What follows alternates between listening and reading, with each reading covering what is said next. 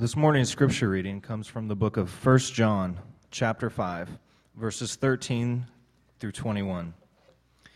I write these things to you who believe in the name of the Son of God, that you may know that you have eternal life. And this is the confidence that we have toward him, that if we ask anything according to his will, he hears us. And if we know that he hears us in whatever we ask, we know that we have the request that we have asked of him.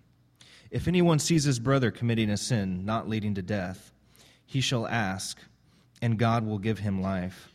To those who commit sins that do not lead to death, there is sin that leads to death. I do not say that one should pray for that. All wrongdoing is sin, but there is sin that does not lead to death.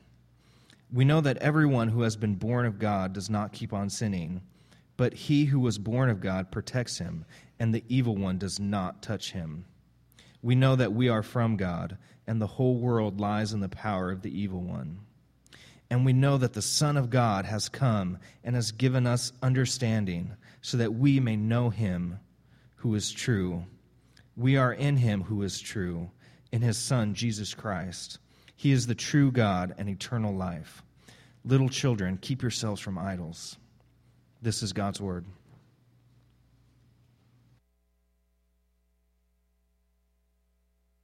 The final sermon for 1 John, so I'm excited about that. Then we'll have one more sermon on the entire letter of 3 John, which is possibly the shortest. I can't recall if 2 John's a little shorter in the whole New Testament. And then we will be done with our study of John. But these final 9 verses of 1 John basically summarize everything that John has said in this letter. And just as way of review, so we understand the historical context of what's going on here, John is responding to believers in the churches, but in particular probably one church in Ephesus, and they have contacted John somehow. I'm sure he's close by, and they're concerned about people who have left their church, and these men who have left, and women, but particularly the teachers who have left, are claiming a special anointing, that they have some special spiritual insight that they have, and now they are, with some level of success, building a popular new kind of church down the street from these churches, and they seemingly feel better, look better, sound better than the old kind of church that was founded on the apostles' teaching, specifically of eyewitnesses like John himself, and he's the last living one at this point. Now, the one and only problem with this new church is that even though it has a lot of probably great marketing and fantastic worship and all those types of things, they don't have sound doctrine that accords with the words of Jesus. And though they claim to know everything about loving God, and they claim to know everything about loving people, just by what they say and what they do, it's evident that that's not true. Paul warned that this begins with bad doctrine. That behavior, what we do or not do, begins with having perverted teachings about Christ, and specifically perverting the teachings of Christ. He says in 1 Timothy, warning a young pastor in the same city of Ephesus, in chapter 6 of 1 Timothy, Paul teaches, if anyone teaches a different doctrine and does not agree with the sound words of our Lord Jesus Christ and the teaching that accords with godliness, he is puffed up with conceit, and he understands nothing. So it's irrelevant how popular they are, how fantastic they are, how great sounding they are. They don't have teaching that aligns with what Jesus taught, then there's a problem. And so unlike the Ephesians, John isn't really upset that all these people have exited the church. In fact, he is somewhat, or seems somewhat, pleased that people have left, because it simply proves that those people were the pretenders that they always were, and they were never in the truth to begin with. And he says that in the beginning of his letter, basically, now we know what we already knew.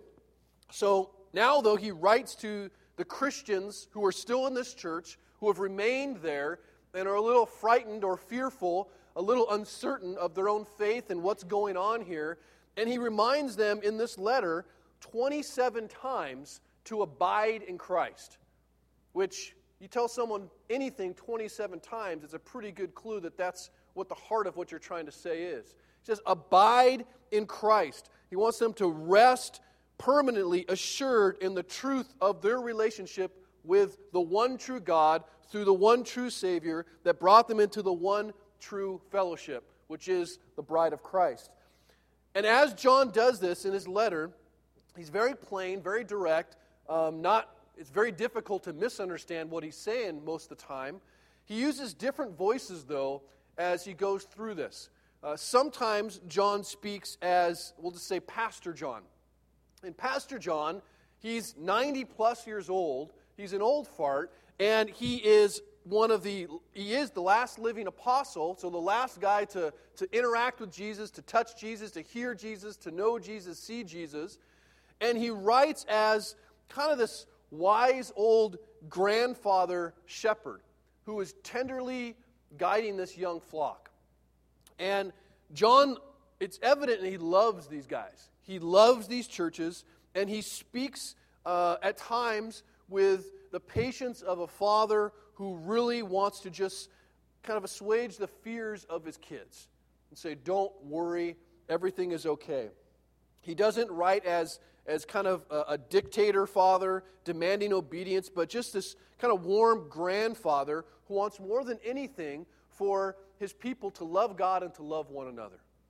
And he uses terms often like beloved constantly, in my little children constantly, to evidence that. And so sometimes he speaks as this priestly pastor. But there's another voice that John uses, if you see, and he speaks as a teacher. And John knows that our assurance of faith, the assurance of a Christian faith, is not rooted in just feelings. It's rooted in truth about God and truth about men and truth about the world. Now, he asks throughout his letter, as a teacher, and I was a teacher just like this, I like to ask questions, constantly asking some hard questions and giving specific answers and right answers and wrong answers to those questions. And some of his questions are theological, like there are certain things you need to understand about the Bible. Some of his questions are moral. There are certain ways that we ought behave or ought not behave. And some are social, as in how we interact with one another. Here's some of the questions he asks, just like a teacher would. Questions of, who is Jesus? What did he do? How do we know he did that? What does it mean to believe in Jesus? What is a sinner? Am I a sinner? Do I want to stop being a sinner? Is it possible to believe in Jesus and continue to live and practice sin? He asks questions like, how has the love that Jesus has for me impacted my love for others? Can I believe in Jesus and not love other Christians and not love the church? How am I supposed to love non-Christians? So he has question after question after question, like a teacher would, that really distinguishes those who believe and those who do not believe. That's why it's such a hard letter. So he speaks as this priest. He speaks as what we'll call this teacher king, where he kind of like breaks it down. Here are the answers and the questions that you should be asking. And then finally, John also speaks at times as a prophet, very boldly, very directly. And he is less concerned about protecting the honor of the people and very much concerned with protecting the honor of God and the purity of the truth. So to that end, he draws some really stark lines that offend us. If they don't offend you, or at least cause you to kind of like, wow, that's really bold, then perhaps you're not really reading it as John is writing it. Because he makes some very direct contrast between belief and unbelief. It's very black and white. There are only two teams, he says. And those two teams have different names, but there's only two teams. And everyone here is on one of them. This is what we learn from John's letter. The two teams are those who walk in the light and those who hide in the darkness. Those who tell the truth about their sin, they're still sinful, they're just honest about it, and those who hide and lie about it or pretend they're not sinful. There are those who fellowship with the family of God and those who fellowship with the world. There are those who, he says, whose father is God and those whose father is the devil. There are those who follow Christ and those who follow the Antichrist. And there are those who are taught by the Spirit of truth and those who follow the spirit of error. Two teams. So he comes out very boldly, unapologetically, making a very stark contrast that's difficult. So wherever we're at, wherever you're at, wherever I'm at, whatever we need, however we best learn, I believe John in his one letter hits all of us. And the truth is, when we need to hear truth, sometimes we need to hear it from a priest. We need someone to walk beside us. We need someone to give us comfort, call us beloved, my little kid, put your arm around you, and walk you through the truth. Sometimes we need that. Sometimes you need kind of the king teacher. You need someone to go, okay, let's draw this out. You need this, you need this. Here's the question you need to answer. And it's almost intellectual, organized. How do I know I'm a believer? Do you believe this? Do you believe this? Okay. Do you have this desire? Very, organized. Sometimes we need that. We just need clarity that way. And other times, we need prophets. We need a prophet to come and pretty much slap us upside the head with the truth and say, repent. You know the truth. Turn now from your sin and start pursuing God. John hits all of it. And so the letter, I believe, is an awesome letter to address the core issue for all of us, which is, what are you going to do with Jesus?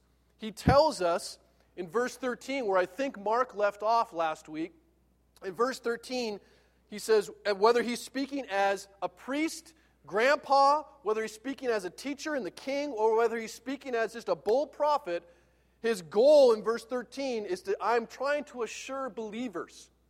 So 1 John is written to believers. I'm trying to assure believers of their eternal security in such a way that it makes them confident in their faith, helps them to think more clearly, to perceive things more accurately, and to basically act differently, knowing the truth. It should change them. In verse 13, he said, I write these things to you who believe in the name of the Son of God, that you may know you have eternal life. So, if you want to know if you are a Christian, read 1 John. That's it. 1 John is a great test for us. And if you read it and go, I don't do that, and you feel convicted, that's a good sign. Okay? That is evidence of the Spirit working you saying, look, you need to change some things. That's a good thing. No one should read 1 John and go, boom, got that, boom, got that, boom, got that. Dude, I'm like super Christian. Okay? Problem is, now you're prideful, you sinful son of a gun, and you need to confess that. Okay? So be careful, but it's a great test. It will encourage, but it will also convict us. Now, what John does throughout his letter, though, and in summary in these last few verses here, is flesh out the Christian difference. Okay? So I'm preaching to believers today. If you're not a believer here, you will see what a believer ought do, and maybe some of the believers you've seen have not done that. Go with the Bible, not always Christian, unfortunately. Now, the Christian difference is that a believer, someone who confesses Jesus, has three different relationships. They have a different relationship with God. They have a different relationship with one another, with our brothers, with other Christians, and they also have a different relationship with the world. It should look different, it should sound different, it should be obvious, and this is what John hits. And he begins with our relationship with God the Father and says, this is the confidence that we have toward Him, God the Father, that if we ask anything according to His will, He hears us. And if we know that He hears us whenever we ask, we know that we have the requests that we have asked of Him. I sat on that verse for a while this week because that's a big one. Did you catch the end of that? We know that we have the requests that we've asked of Him. How many unanswered prayers can you list? It should be 0 if this is true. I'll explain. Up to this point, John has spoken about confidence, that term confidence, 2 other times. And 2 other times has always been referring to Christ. So a future confidence we're going to have when Jesus shows up and I'm not embarrassed that I'm caught doing something I shouldn't be doing, okay? Or that I haven't behaved as I ought or loved as I ought. Now, this time, he talks about the confidence we have right now before Christ returns. And he encourages those who have the Son, those who have put their trust in Jesus, those who, by definition, have eternal life, to confidently speak with God the Father in prayer. To confidently speak to God the Father in prayer. As His children, we have the freedom to approach the God of the universe, the God that knows the name of every star there is, that knows the number of the grains of sand as He knows the number of the hairs on your head, that knows the day you are going to die, who knows everything, the God of the universe. We may approach confidently anywhere, anytime, for any need. Now, God promises many places, including Matthew chapter 6, to provide for our needs. All of our needs are undeserved, mind you. Okay? He's not obligated to provide for our needs, but He does promise that He will. But He also has decided that many of those needs will be fulfilled through prayer. That we will pray and we will provide our needs. There's a reason why, as Jesus explains to the disciples how to pray, He says, give us this day our daily bread. Give us our bread, the bread you already promised us. So you're somewhat claiming what He's already promised. Now, as we approach God confidently, let's not forget something. And I was reminded of this as I read R.C. Sproul's The Holiness of God, that we are to approach God with a fearful confidence. It's kind of like an intimacy with fire. Okay? It's like, as C.S. Lewis wrote in speaking about Aslan in Narnia, he is both beautiful and terrible. I'm both scared of him and drawn to him. There's a fearful confidence we have when we go before God. So before we read, confidently go before God, pray, and think that God is we have unlimited cell minutes for our BFF God, and we can just call Him and text Him whenever we want. Let's hold off for a second and be careful how we approach God. And I don't want to be flippant with this, but I feel like we're flippant when we approach God, quite frankly. We are coming before God in His throne room to plead with Him and ask Him to bless us or to care for us. And we ought learn from a couple people. One is the prophet Isaiah. If you ever read the prophet Isaiah, it's a very long, it's the longest prophet, I believe, in the Old Testament, the book. In the 6th chapter, after the death of the king, Isaiah receives a vision. And Isaiah finds himself in the throne room of God. And you have angels flying around singing, "Holy, holy, holy." And he realizes where he's at. And he is so overwhelmed with God and His awesomeness. He's so awe of Him that he curses himself. He says in verse 6 or 5, I believe, of chapter 6, he says, "Woe is me, cursed is me, for I am lost. For I am a man of unclean lips, and I dwell in the midst of a people of unclean lips. For my eyes have seen the King, the Lord of hosts." And perhaps that's why Solomon, the wisest guy that ever lived, in Ecclesiastes 5, wrote this verse, "Be not rash with your mouth, nor let your heart be hasty to utter a word before God. For God is in heaven, and you are on earth. Therefore, let your words be few." So we have this tension. We're to confidently approach God the Father, but we must not forget who God is.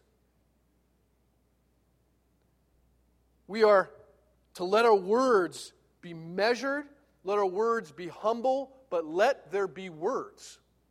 There should and must be words. God the Father wants to commune with us through prayer. He wants to listen. He is listening. He wants to respond, and He is responding. And John says that our Father hears everything we ask, specifically when we pray according to His will. Now that's been an interestingly abused thing for people. And what it doesn't mean, in case you're wondering, is when you pray that you're asking for anything you want, and then as a little label on the end going, let your will be done. How many of you ever done that? Right? Lord, I know you know I want this, and this would be fantastic. I get this job, but your will be done. Your will be done. You're really praying that that's His will, not necessarily concerned with what His will actually is. Now, praying according to God's will, I'm not going to go, because I don't think John's trying to give a whole theology on prayer here, but prayer according to God's will is more than just ending your prayer with that statement. What it describes, I think, is a heart attitude that distinguishes a true disciple from perhaps a non-believer. And what that distinction is, it's a commitment. It's an endeavor to not only speak what you want, but to enter prayer with the intention to discover what God wants. That's an entirely different perspective. We need to stop viewing God as this vending machine. Okay? That's how we view Him. God's this vending machine. You know how vending machines work. You walk up, you look at what you would like, all the options. You base it on what is really fattening and yummy versus what's cheap because you only have some coins. And then you pick it, and if it doesn't give you what you want, you shake it and kick it and ask for your money back wherever you got it. Okay?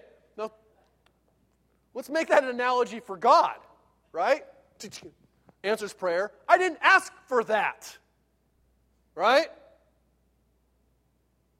I would have taken that, but that's too expensive. If you really want to view God as a vending machine, here's what He looks like. It's a big box. There's no money slot. You can't see anything, and there's one button that says God's will. Press it. And we don't want to. We've got needs, we've got desires, and we're like, yeah, I don't know, because I'll starve. What do you think about that? God's will, what's it going to be? And a believer is convicted to believe that what comes out of there is actually what you need. Comes down, oh, I knew that's what it was going to be. Knew you were going to ask that of me. That's why I didn't even want to press the button. When we pray according to God's will, it's much more than just some routine to like, well, gosh, Lord, bless my prayer that I just prayed that's totally selfish. By adding God's will in the end. Prayer is not a tool to impose your will upon God to get what you want.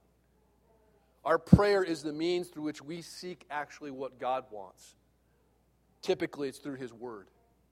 And we ask and find ways to embrace it, especially if we don't like it. Because let's be honest, there are many things that God commands and asks of us that feelings-wise we go, it's too hard, too difficult, I don't like that, it's going to hurt. And it's also the way that I believe prayer, where we align ourselves to change if that's how we feel. We'll read a quote from a theologian. Augustine was a great theologian many moons ago, one of the early church fathers. And here's what he wrote about prayer. Listen carefully if you would. He said, but again, one might ask whether we are to pray by words or deeds and what the need there is for prayer if God already knows what is needful for us. Great question. But it is because the act of prayer clarifies and purges our heart and makes it, our heart, more capable of receiving the divine gifts that are poured out for us in the Spirit. God does not give heed to the ambitiousness of our prayers because He is always ready to give to us His light. Not a visible light, but an intellectual and spiritual one. But we are not always ready to receive it. And we turn aside and down to other things out of desire for temporal things. For in prayer there occurs a turning of the heart to He who is always ready to give if we will but take what He gives. And in that turning is the purification of the inner eye when the things we crave in the world are shut out, so that the vision of the pure heart can bear the pure light that shines divinely without settling or wavering. And not only bear it, but abide in it, not only without difficulty, but even with unspeakable joy, with which the blessed life is truly and genuinely brought to fulfillment. So prayer becomes the means, the tool, the gift through which our heart is changed to receive what God is ready to give us. And the truth is, a lot of us, hearts are not ready to receive what God is willing to give us, and we get very frustrated in prayer because He doesn't give us what we want or what we think we need. Prayer is that means by which our heart is changed and we're aligned with what God wants. And John says that our relationship is such that God not only listens and hears us, He says that as we pray, we have the requests that we've asked.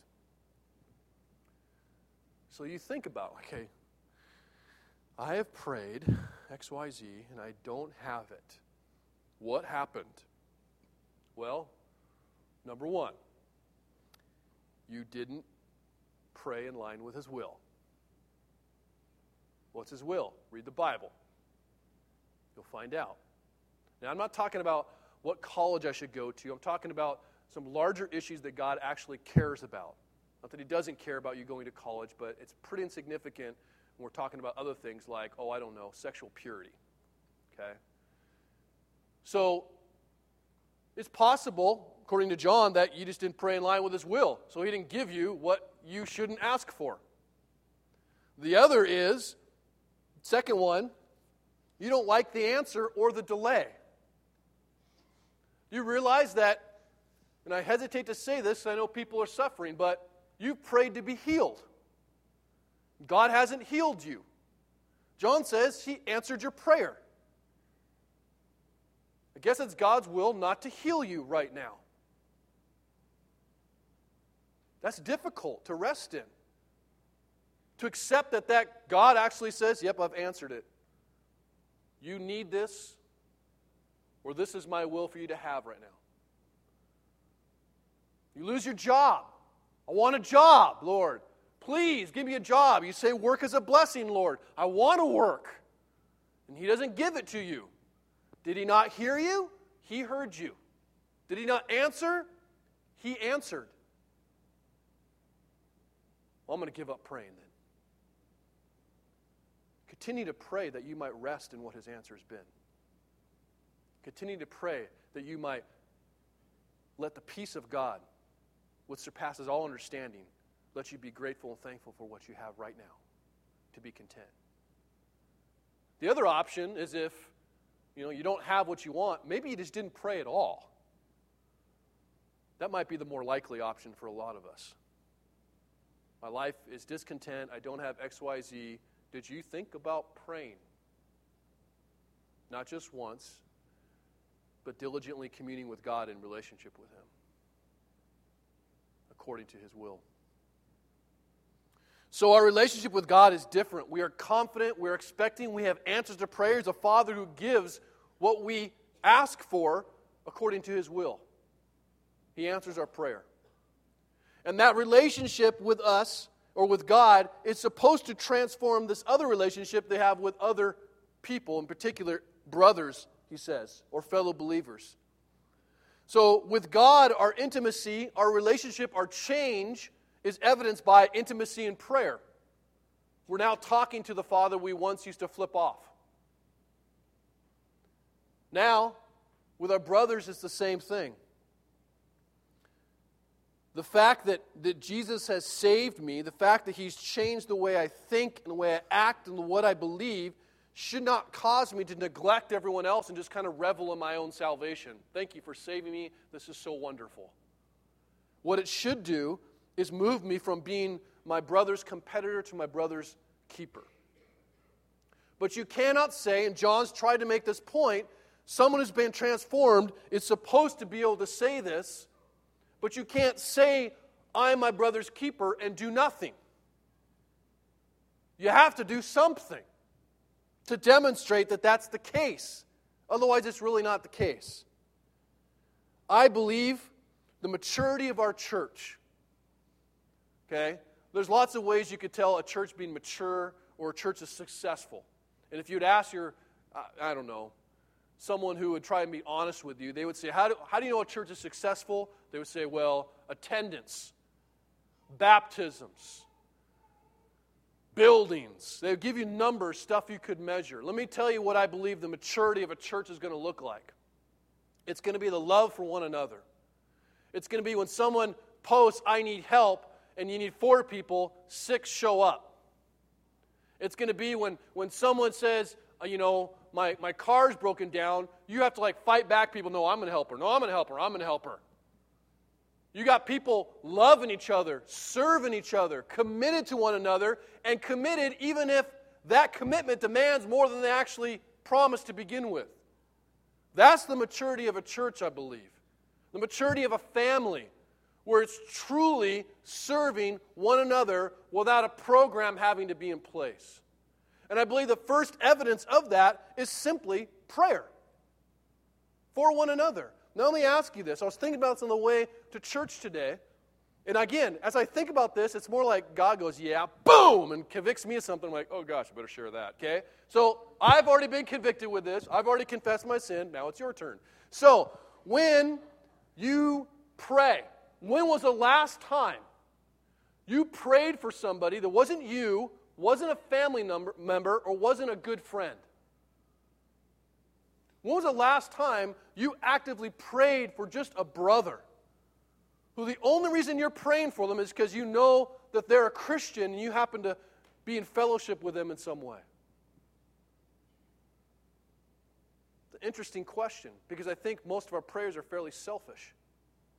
Kind of like when we drive upon a car accident, because we don't recognize the car, we think, oh good, I don't know what car that is. Kind of ignore it and dismiss it because it's not in front of our face.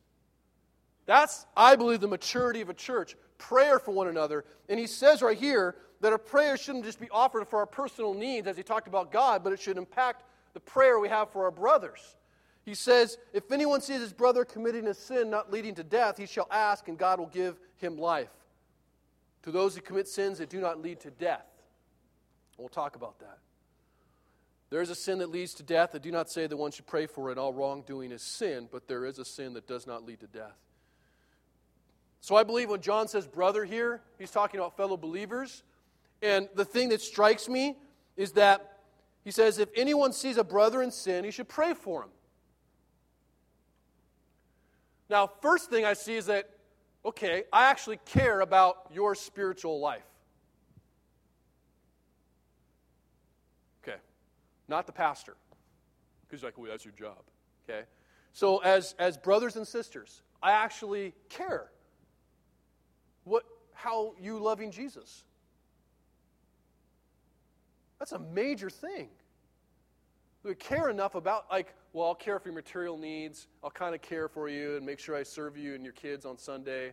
But to actually concern myself with someone else's spiritual life. Because that's what's going on here. This isn't like Sin Hunter. When we find all the sin and whoa, you're sinning, I'm going to pray for you. It's beginning with I actually have a concern with something more than just the flesh or just material stuff I can fix with a paycheck. I actually want to pray for you. And the second thing is that you're close enough to the individual to know what they're struggling with. That's another major thing. Some of us, again, we know about 5 people in this church of 300 to 400. And I don't know how close we are to that person to know that I know this person's struggling with this. I want to pray for that person. It's not caught in sin as much as like, oh, my hand in the cookie jar, oh gosh. Do we know, have a concern for the spiritual life, and do we know how to pray for an individual who is caught in sin? To come alongside that person, to encourage that person, to rebuke that person, to speak with him as a prophet or as a king or as a priest, whatever might be needed there. To have a true love for our brothers that begins simply with prayer.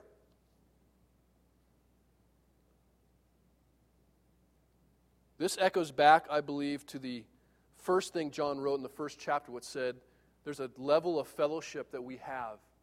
And as he speaks about fellowship, he speaks about confession of sin, about people sharing their dirt, about people being willing to open up and say, I'm struggling with this. I have failed here. I have not loved my bride as I should have. I need help. We're so fearful to admit weakness. Hopefully you see me on Sunday up here admitting all my weaknesses, because I got a ton. When you really think I've sinned this week, I had plenty of confession Monday through, well, I'm guessing today it's going to happen at some point as well, okay, right after the sermon. But the point is, we have to have some level of transparency. That's maturity. That's not immaturity. That's actually maturity. And that's love for one another. Community was not just an addendum on Jesus' plan. It was actually part of it. It is actually, I believe, part of God's design and our means through which we're changed. What exactly are we praying for our brothers? Are we just praying that their needs are met, that their cars are fixed, that they have help when they need help? Partly. But here he's talking about we pray that God will give them life, because we know that sin leads to chaos and pain. So we're praying that they will turn from delighting in their sin to delighting in God when they're caught in sin. We're actually praying that they will stop believing the false promises of sin and believe the true promises of God. That God's way is actually good and joyful. We're praying not only for confession, but for repentance, for turning away from that which is not healthy, not glorifying, to that which is glorifying and joyful and good. That's a gift of God. 2 Timothy 2:24 tells us that repentance is a gift of God. So that's why we don't plead with the individual to repent, though I think it's okay to rebuke someone like, do you need to repent? We're praying to God that they will repent. Because God is the one that changes hearts. You and I can't change squat. You and I can't redeem squat. You and I can't cause anyone to repent anything. I'm always blown away by people like, well, I led this person to Christ. What does that mean? You don't lead anything. You pray, they pray, God changes. That's what happens. It's all about God. But in this context, John especially wants us to pray for those brothers who have been allured, and he's talking about these people who have left and been allured by the false teachers. They've been led astray, they're wandering sheep, but he also says, don't pray for some other guys. He says, don't pray for those who are committing a sin that leads to death. And a lot of people have struggled with trying to figure out what this means. There's lots of options. If it seems like, because John didn't really go into detail, that the people he's writing to knew what he was talking about. But some people have said that this is some just really heinous sin that God can't forgive. Which, for me, that doesn't work, because I can't think of a sin like that. Especially when I see a guy like Paul, who was a murderer of Christians, being forgiven. It's difficult to imagine that. Some say it's a Christian who rejects God and then becomes a non-believer, but I believe since Jesus is saving, you're talking about Jesus losing somebody, not somebody losing Jesus, so that's impossible. Some say that it's maybe a sin that actually leads to physical death, like it's so bad that it actually just kills you, literally. And others say that it's the unforgivable sin that Jesus wrote about in Matthew, where they're basically blaming the Holy Spirit, the guys he's speaking with, and attributing the powers of Satan to the Holy Spirit. What I think he's most likely talking about in context is that he's referring to these false teachers, not the people who have followed him, but the false teachers who have left and they were proved to be pretenders. They're the unbelieving wolves themselves. These are, as he's described earlier, the antichrists. The ones who have never possessed the Father, the ones who pretended to be family members, the ones who walked away, the ones who exchanged the truth about Jesus for lies, as well as the truth about the church and the Spirit for lies. And John doesn't say that it's wrong, sinful to pray for these people. He basically says it's useless.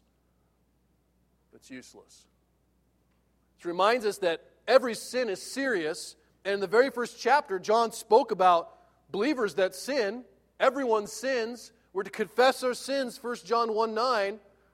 But the fact of the matter is, when a believer sins, he doesn't end up denying the deity or the humanity of Jesus and start hating the church. That's what doesn't happen. And that's what's happened with these guys. When a believer sins, he confesses, he repents, he is forgiven, and he is led by God, I believe, into the church, to love the church, to receive healing in the church, encouragement through the church, not to hate the church. It's a difficult thing. But again, do we pray for people who are false teaching and doing all these terrible things? It's not wrong to, but John says it may be futile. Maybe futile. So the letter concludes then with John affirming that all these things that we know now that he's written this letter, all the things that we know are enough to lead us to the one true God, and so we don't need to spend our time talking about things that we don't know, which is what these false teachers are talking about, new spiritual wisdom and all these new ideas, because they're only going to lead us away from Him. And he says what we know is going to distinguish us from the world that knows nothing. He says we know that everyone who has been born of God does not keep on sinning, but he who is born of God protects him, and the evil one does not touch him. We know that we're from God, and the whole world lies in the power of the evil one, and we know the Son of God has come and has given us understanding so we may know Him who is true, and we are in Him who is true, in His Son Jesus Christ. He, Jesus, is the true God and eternal life. Little children, keep yourselves from idols. So here are the things we know after reading John's letter. Very simple. If you are a Christian, you believe these things. We know God gives people new life. People don't get life for themselves. He gives them new birth. People don't rebirth themselves. It's all from God. It's a gift of God. It's a grace of God. He gives them new hearts, new minds, new desires. He does it.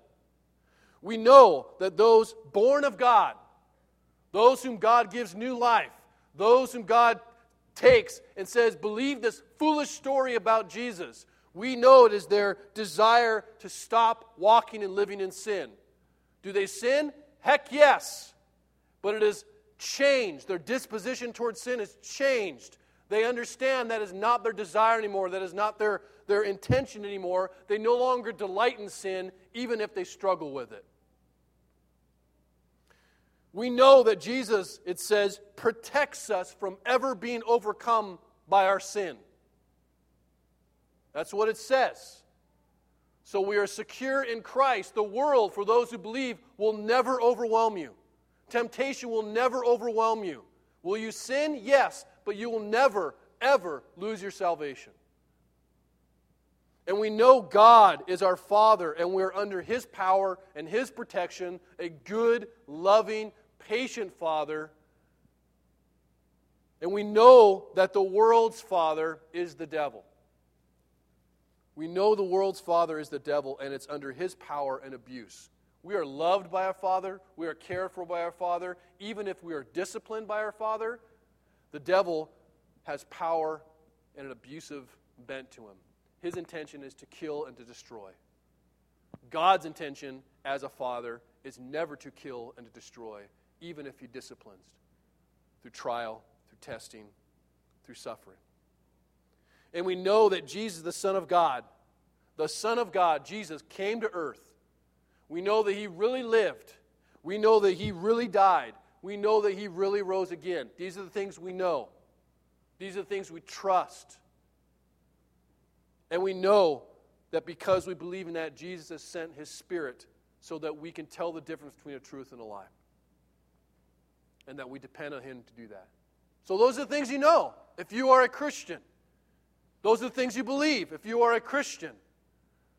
And we know that Jesus is not just some good moral teacher. He is not just some religious rebel. He is not just some tragic hero. He is, as John says, God. He is God. He is eternal life. He alone is the means through which we will be reconciled to God the Father. He alone is the one through which, the only name given under heaven by which we must and may be saved. And John's final words remind us that any discontentment, it's kind of a weird little phrase there, right? It's like, little children, keep yourself from idols. What he's reminding us, as just bringing up idols as the last thing he says, is that any discontentment you have, any discontentment I have, any dissatisfaction, any irritation, any discontentment we have in this world is a direct result of trying to find meaning and purpose and hope and satisfaction and joy in some other God. There's many to choose from. Some choose relationships and try to find this person that will save them and give them meaning. And if I have a husband or if I have a wife, that will finally make me complete. If I have children or not. Some people find meaning and hope and joy and satisfaction in substances. Some find it in sexuality. It's food. It's anything that you go, man, that is the thing that I'm going to sacrifice for, give myself to.